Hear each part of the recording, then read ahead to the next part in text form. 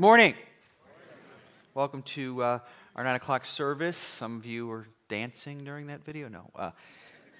I'm glad to be with you here this morning. As John already said, a beautiful day, so you all get extra credit for being here this morning as we begin this new series. I'm beginning a series this morning on questions that many people have in our day about the Christian faith. And as I thought about this, these are not just questions that let's say people who are not churchgoers have, maybe, but really churchgoers have. I think, and today more perhaps than ever, these things are kind of coming together more and more as I talk to friends and talk to people. The questions that there used to be this hard division, between who churchgoer people had these kind of questions and non-churchgoing people had these different questions, and more they seem like we have a lot of the same questions, maybe entering them at a different place. So that's what this series is about. For the last 2 decades, give or take a few years, there's been a unique phenomenon that has taken place that I've read about, maybe you have read about. In one sense, our culture has become more and more non-religious. More and more non-religious. Just in the last 20 years, what they call mainline church attendance has dropped almost 40%. And in this case, I'm talking about Christian churches. What are mainline Christian churches? Well, they're the more, you might say, theologically liberal leaning mainline churches that happened in the 20th century. Those churches, mainline, maybe it's Methodist, maybe it's Presbyterian, maybe Baptist. These mainline churches, because there's many, as you know, denominations within each of these different branches, those churches have lost almost 40% of their attendance just since 2020. 2000, since the year 2000. Also, even the Catholic Church, a very, very big church in our country, they measure their attendance by baptisms. That's how they measure it. Just since 2020, Catholic baptisms in America are down 34%. Okay? Not since 1950, since 2020. It's pretty significant. So at the same time that has been true, there has been an increase, actually, in attendance in response to people who are going to what they call Orthodox teaching Christian churches. I hope this is one. In other words, what do they mean by that? There are churches that have actually teach and focus on the core teachings of the Bible, right, that have been around for many, many, many millennia, for generations. Churches that have focused on what they call Orthodox teaching. Those churches, when the trend is going very different in these other areas, that one particular trend is going up. Now, the explanation, at least as I've read it, why is this true in some of these articles, is that they say that people, everyday people like you and me, have an innate need, an innate desire, whether or not they're religious or not, to connect with God, and they're not finding that kind of connection with God in the things of this world all the more. And they're finding their way, whether they grew up in a church and left it or were never in a church, they're finding their way into places that are doing more, let's call it, Orthodox teaching of the Scripture. I would say this, I've seen this hunger even among some of my own friends and family. Okay, I have a large circle like many of you do, many non-church going friends. And I would love for us, the point of this series, all the more to be a church that's doing everything we can do to engage people wherever they are, wherever they are today, in the church or outside of the church, with the message of the gospel, right? That's my hope. That's my desire. We need to get better at doing that. Now, many Christian beliefs, it's all by way of introduction to this series, many Christian beliefs, you might say, are self-evident. What do I mean by that? In other words, you don't need to explain them. What would be self-evident Christian beliefs, whether you grew up in the church or not? Love your neighbor Most people would say, I get that. It's not just a Christian belief, but you'd say, Christian belief they should love their neighbor. Christians ought to be generous to the poor. Christians, in some sense, you would hope this could be true again for non-Christian religions as well, but that they're unselfish, or at least that's an impulse, right? So generous to the poor, generous in general, loving your neighbor. These are what I call self-evident beliefs. You don't necessarily need to talk about them, but many Christian beliefs are not self-evident, but there are good reasons for those beliefs. And if we want to help engage a hungry culture, we need to better understand those reasons, because some are not so self-evident, some are not so obvious about the Christian faith. And in the last many years, the Christian faith, I would argue, but others would too, has been co-opted, by interests that have distorted the core message of the Christian faith. And I would say have kept many people, even in my larger circles, from actually even investigating the Christian faith. What are those core interests? How has the message been distorted? Two simple ways. Christianity is not about politics, and Christianity, nor is it about personal fulfillment, right? Christianity it's not a way to get power, right? Think about that. It's not the point of the Christian faith, to get power, nor is Christianity a way to become a better you, okay? That's not what it is either. These two big ideas, I think, have sort of co-opted for the popular culture, the popular imagination. Well, this is what Christianity is. It's about political power, personal power, or it's becoming a better you. 5 steps to become a better fill in the blank. And so people say, listen, there's all kinds of stuff in the culture. I'm so sick and tired of politics, I don't need that. And whatever self-help the Christian church has got, there's better stuff at Browns or Noble, so I don't need that either. But the Christian faith is neither a play for power or a way to become a better you, nor is the Christian faith good advice about what we must do for God, okay? It's good news about what He has done for us, what He has done for you. Very fundamental, okay? If we truly desire to engage the spiritually hungry people in our world, we need to better understand these questions and learn how to talk about them. That's the point of the next 7 weeks. First question, is the Bible really the Word of God? Or is the Bible really contain the words of God? Pretty basic. Now, some of you, it's a snoozer, you're saying to yourself. Maybe you're there, okay? Maybe some of you, you're not. But the question is, the people that are not here today, that are in your circle, this is a pretty fundamental question. If you take the Bible out of Christianity, what do you have?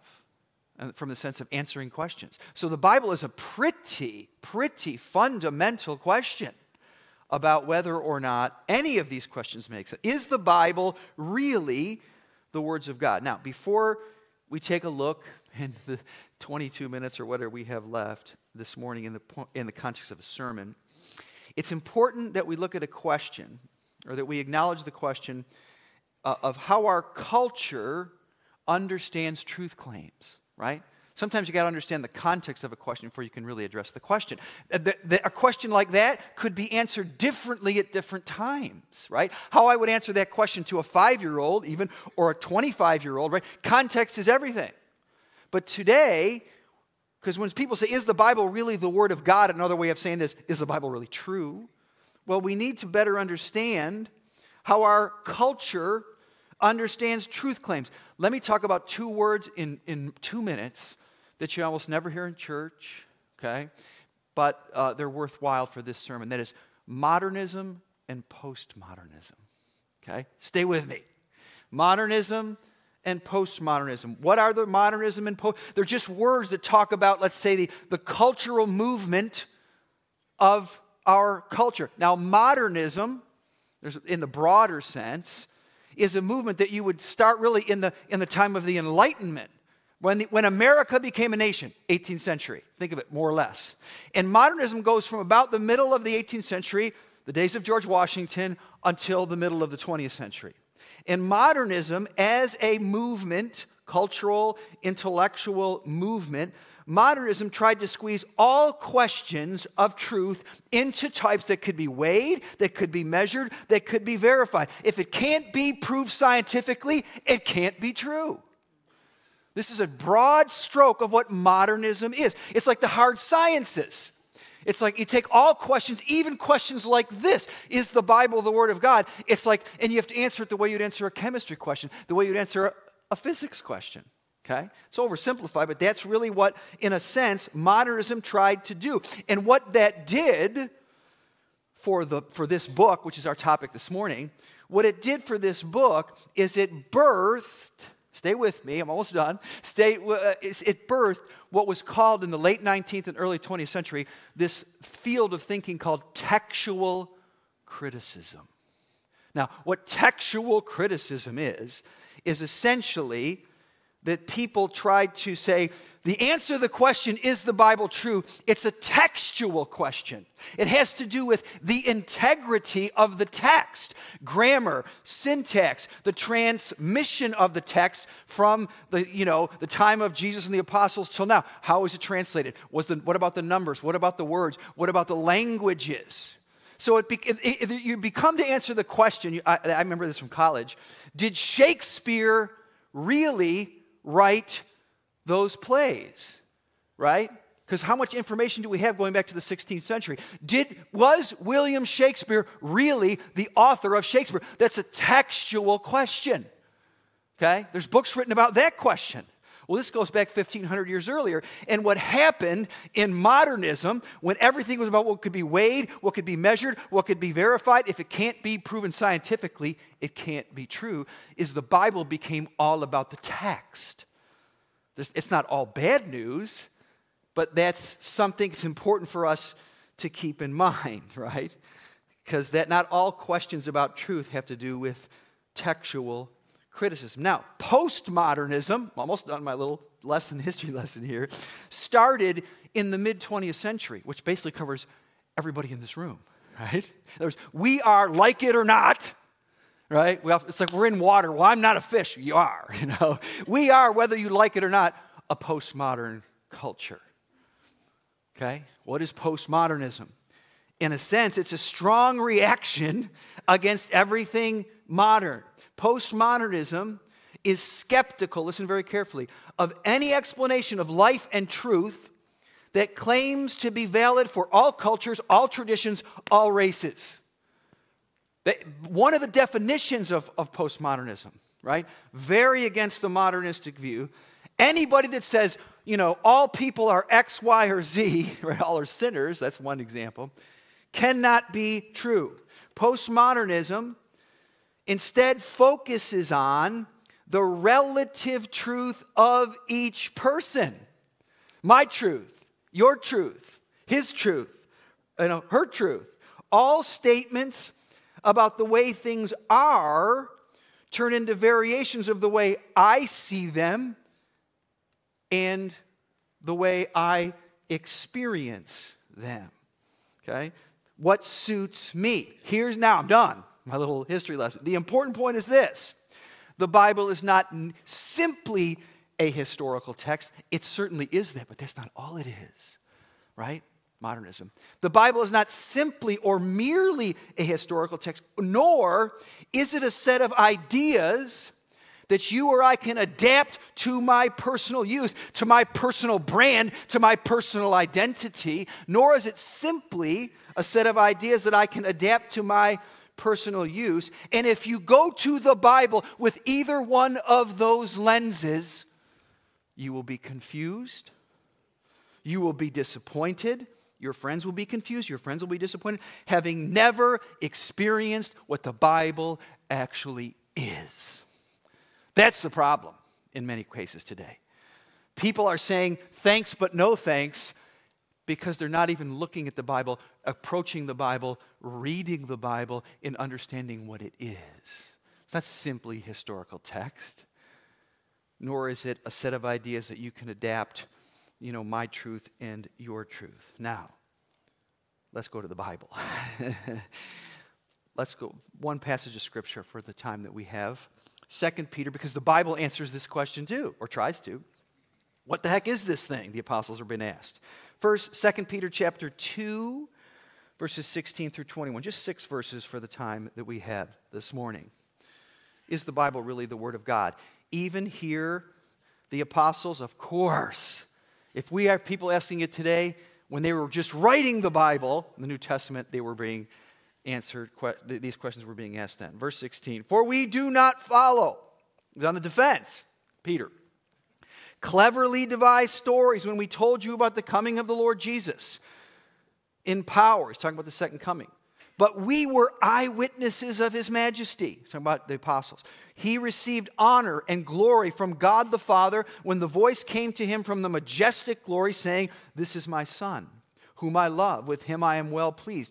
We ourselves heard this voice that came from heaven when we were with him on the sacred mountain. We also, in addition to that revelation, we have the prophetic message as something completely reliable. And you will do well to pay attention to it as a light shining in a dark place until the day dawns and the morning star rises in your hearts. Above all, you must understand, okay? He's answering questions. That no prophecy of Scripture or teaching came about by the prophet's own interpretation of things. Right? They didn't cook this up in their study. For prophecy never had its origin in human will.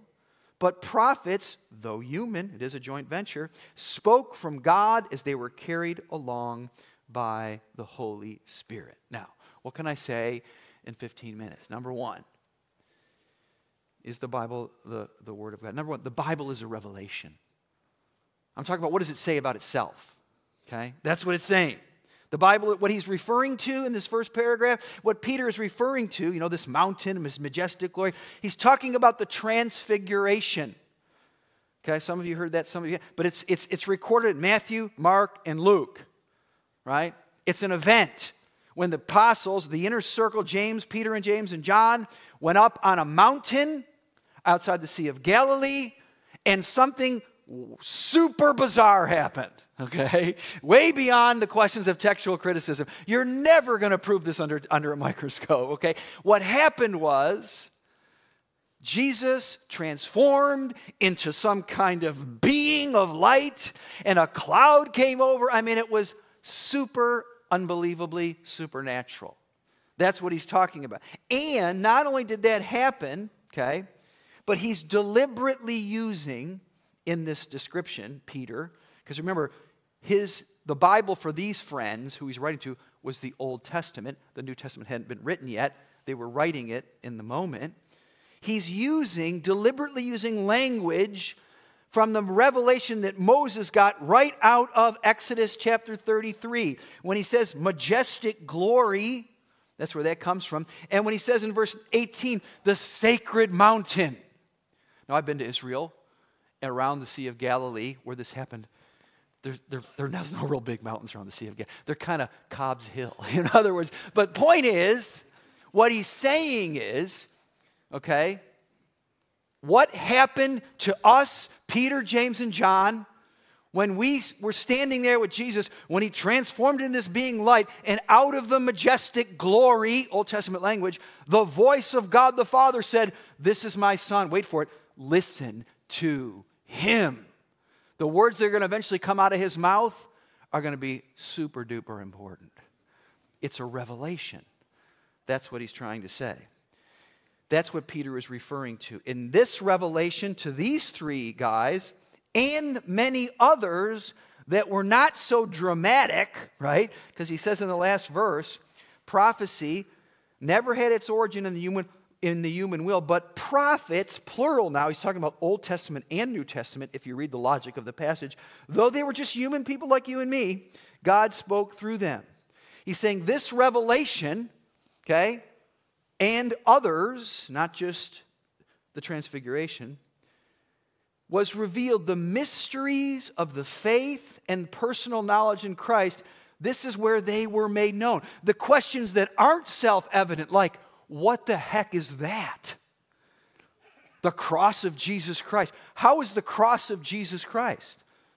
Which many people in the day thought it was a failure. Many people said this is capital punishment. Many people said this is the end of Christianity. Why would the Son of God, the so-called Messiah, be nailed to a cross? Okay? That's not so self-evident. How about the resurrection? We talked about it last week. That's not so self-evident. What in the world is the resurrection of the dead? Okay? And what about the forgiveness of sins? I mean, I could go on. See, these questions aren't self-evident. These questions we need to talk about, we need to think about. Scripture is the written form of this revelation, providing people, you and me, with an enduring witness to the work of Christ. One verse. Jesus answering the same question. You can see the disciples, they were perhaps pre-modern. They weren't modern or postmodern, but they had the same confusion too. They're walking with Jesus, talking with Jesus, seeing the miracles. They were at the Sermon on the Mount. They didn't get it.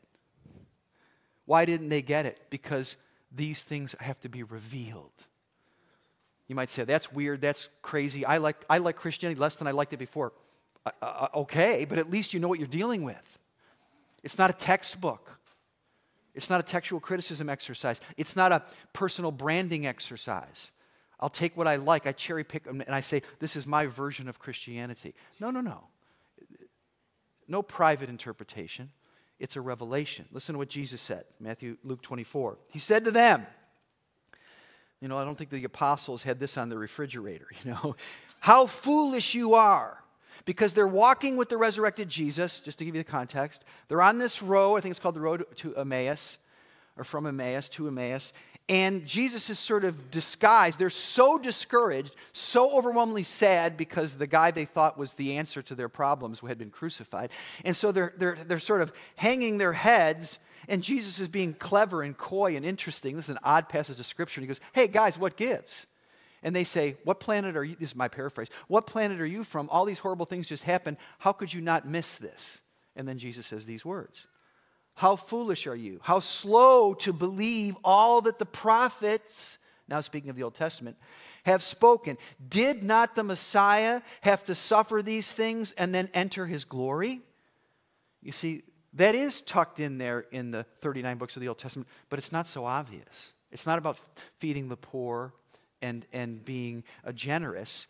These are deep theological truths. Did not the Messiah have to suffer these things and then enter into his glory? And beginning with Moses, the Pentateuch, first 5 books of your Old Testament, and all the prophets, he explained to them, wait for it, what was said in all the Scriptures. Not just a little passage here and a little passage. All the Scriptures concerning himself. What Jesus is saying, oh my goodness, in that one verse, listen, the whole thing is about me. That is the Messiah, the Son of God. That's what it's about. And if you're going there for some other reason, to look for some other answer to a question, if you think the Bible is a textbook, if you think it's some kind of, personal branding book, you've completely missed it. I was on a ski trip a month ago, and I was with a couple friends of mine. One of them, not a church background guy, not a church guy. That's not his background. And we were sitting on the ski lift, and he just remembered a conversation. He said, I want to ask you a question. And we're going up this chair lift. And he said, are you trying to tell me? It was like, we weren't even talking. Then we were just kind of smiling and looking up at this mountain. But he just said, it was like he was remembering from the day before. He goes, are you trying to tell me, a lot of passion, right? He said, are you trying to tell me, that it's all about one guy? I mean, one guy who's what he did and what he said, the whole thing about history, everything all boils down to one guy. I'm thinking, he's kind of getting what I was saying the day before. Is it all about one guy? And I said, first of all, listen, I so appreciate what you're saying. The fact that this sounds crazy to you or seems kind of crazy to you, I want you to know it is kind of a crazy claim. Okay? But I said, he goes, if that's what you're saying, he goes, that's nuts. Although he didn't say nuts, but anyway, he said, And I said, so after I let him go, I said, you know what? I respect what you're saying, but you know the answer to your question is? Take a breath. Basically, yes.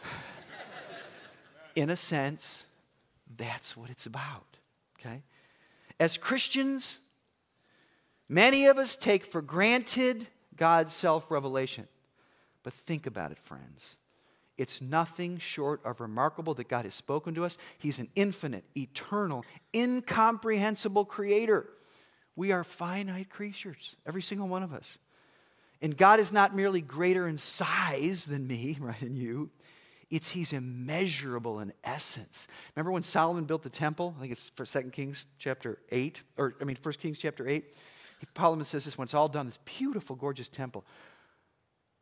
But does God really dwell here on the earth? After this, you're looking at this gorgeous temple, right? The heavens, even the highest heavens cannot contain you. How much more this little building that I built? This immense, incomprehensible God has stooped down to speak to you and He's made himself known to us so that in turn we might know him and truly, if not comprehensively, and we might know ourselves truly, and we might see the world despite its brokenness, right? See past it to the beautiful thing that he made it to be, okay? C.S. Lewis said, famous line, I believe in Christianity in the same way that I believe the sun has risen. Not only because I see it, but by it I see everything else. That's what Jesus is saying here. Wow, guys. I don't know if that's what you see in the Bible. I don't know if that's what your friends are looking for in the Bible, but that's what it is. Okay? That's pretty important. That's what it is. And this is what's behind the invitation to read and study the Bible for our daily lives. Okay, I'm out of time. Point 2, the Bible is not a rule book, but an epic about redemption.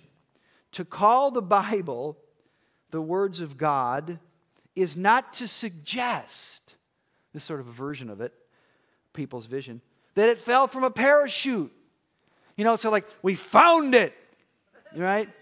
And we dug it out. Okay, that's not what the Bible is at all. Just some quick facts. Some of you know this, some of you don't. The Bible, okay, is written in 3 languages. I'm talking about the original. Greek, Hebrew, and Aramaic. It was written on 3 continents. Asia, Africa, Europe. 40 different authors. Oh my goodness, you can't get hardly 2 scholars to agree on anything. Right? 40 different authors, listen, wait for it, over the course of 1,500 years. It can't be the parachute version, right? Yes, it's a divinely inspired book, but as Peter says, human authors. This is how God chose to do it. That's why it's messy. It's a beautiful mess in a sense. It's a beautiful piece of literature. You can see, if you know Greek and Hebrew sometimes, you can see Paul's personality versus John's personality versus Peter's personality versus Moses' personality versus David's. You can see that in the text. You see, that doesn't make any sense to me. That's what it is, right? Though divine, human authors. When I say the Bible is not a rule book, it's an epic. What's an epic? This is just a definition. A long work portraying heroic deeds and adventures covering an extended period of time. That's a good definition of what the Bible is. Wow. 1,500 years, 40 authors. But let me say something about the Bible. It's a whole other sermon in a sense. Okay? It is internally consistent, historically accurate. There's hundreds of fulfilled prophecies in the Bible. Hundreds of them. Okay? Let me just give you one for sake of time. There are 3 that happen on the cross itself. And they all come from the 22nd Psalm. Now, some of you know this, but some of you may not. And there's no doubt, Dead Sea Scrolls, write a note and and do a little history. That only happened in the early part of the 20th century. But that archaeological discovery was a game changer. I think all 39 books of the Old Testament were validated in a manner of speaking through this ancient discovery in Israel. Okay?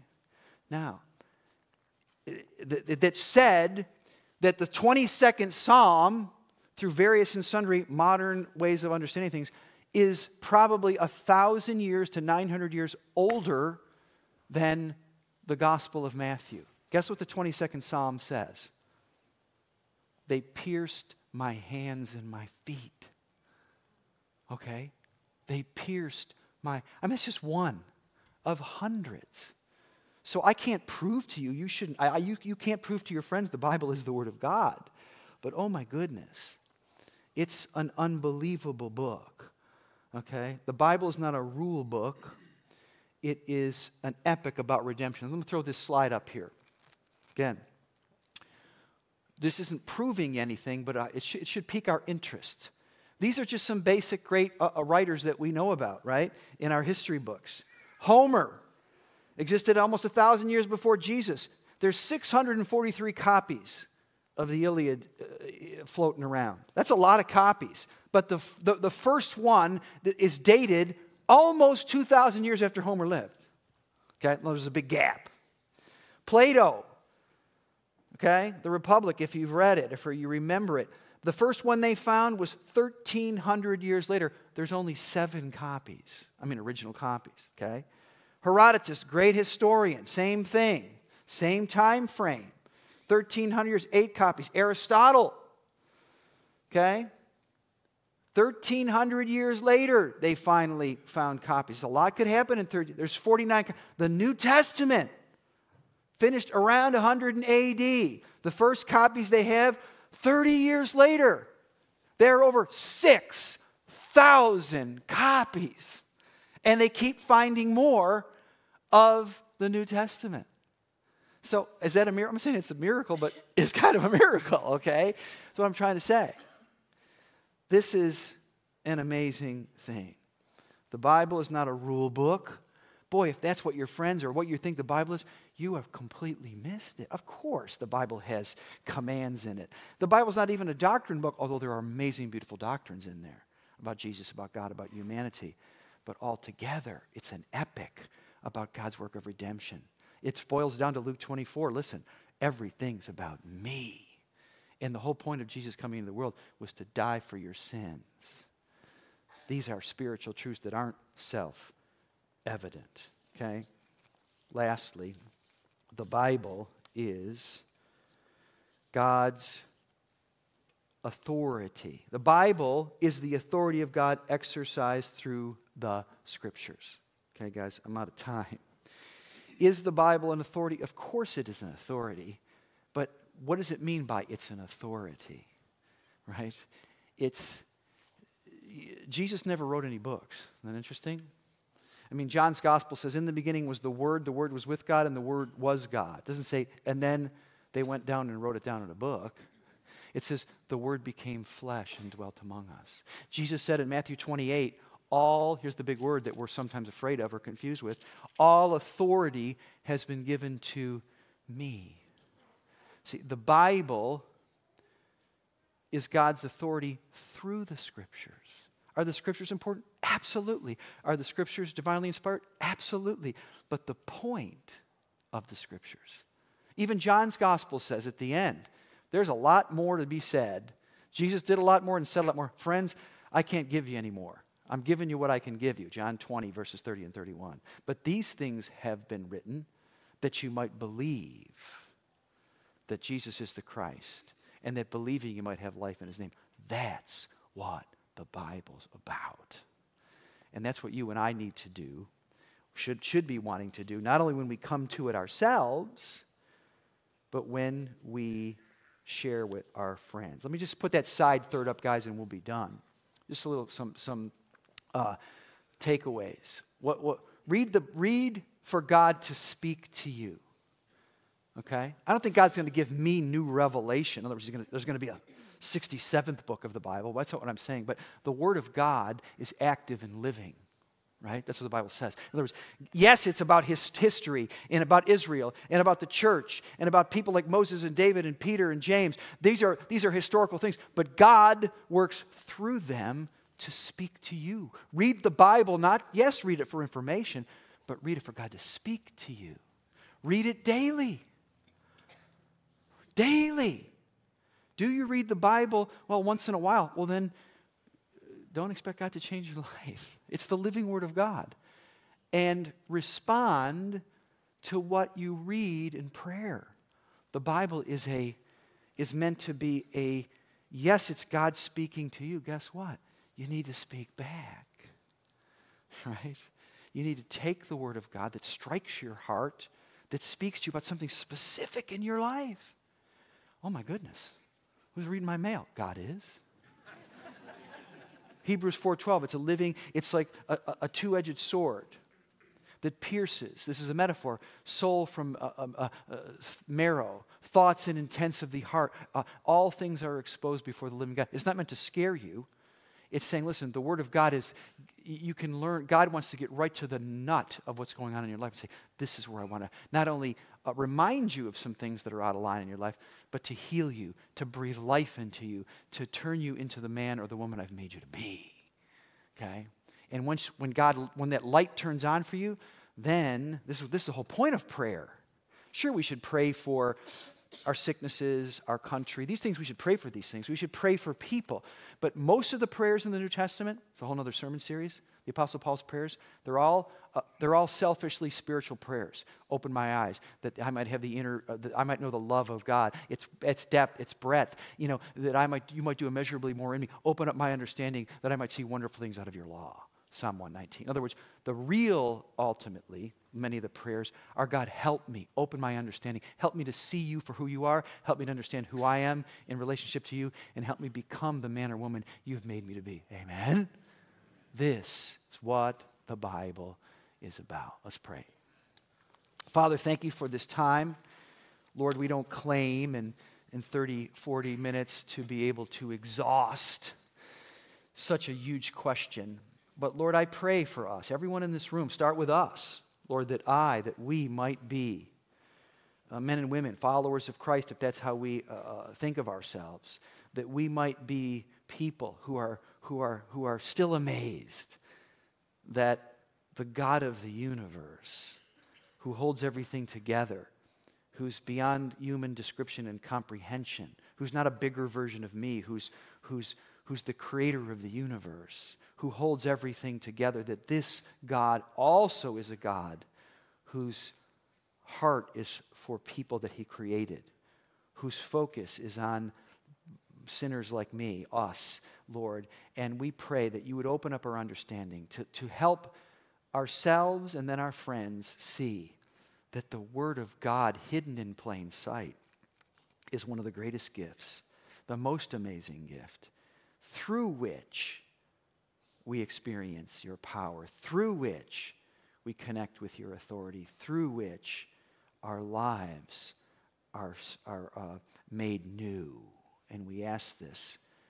Help us too, Lord, to become a church that wants to connect people, that wants to share bread, so to speak, with people who are hungering in a world that has lost, ever more seems to be losing its way.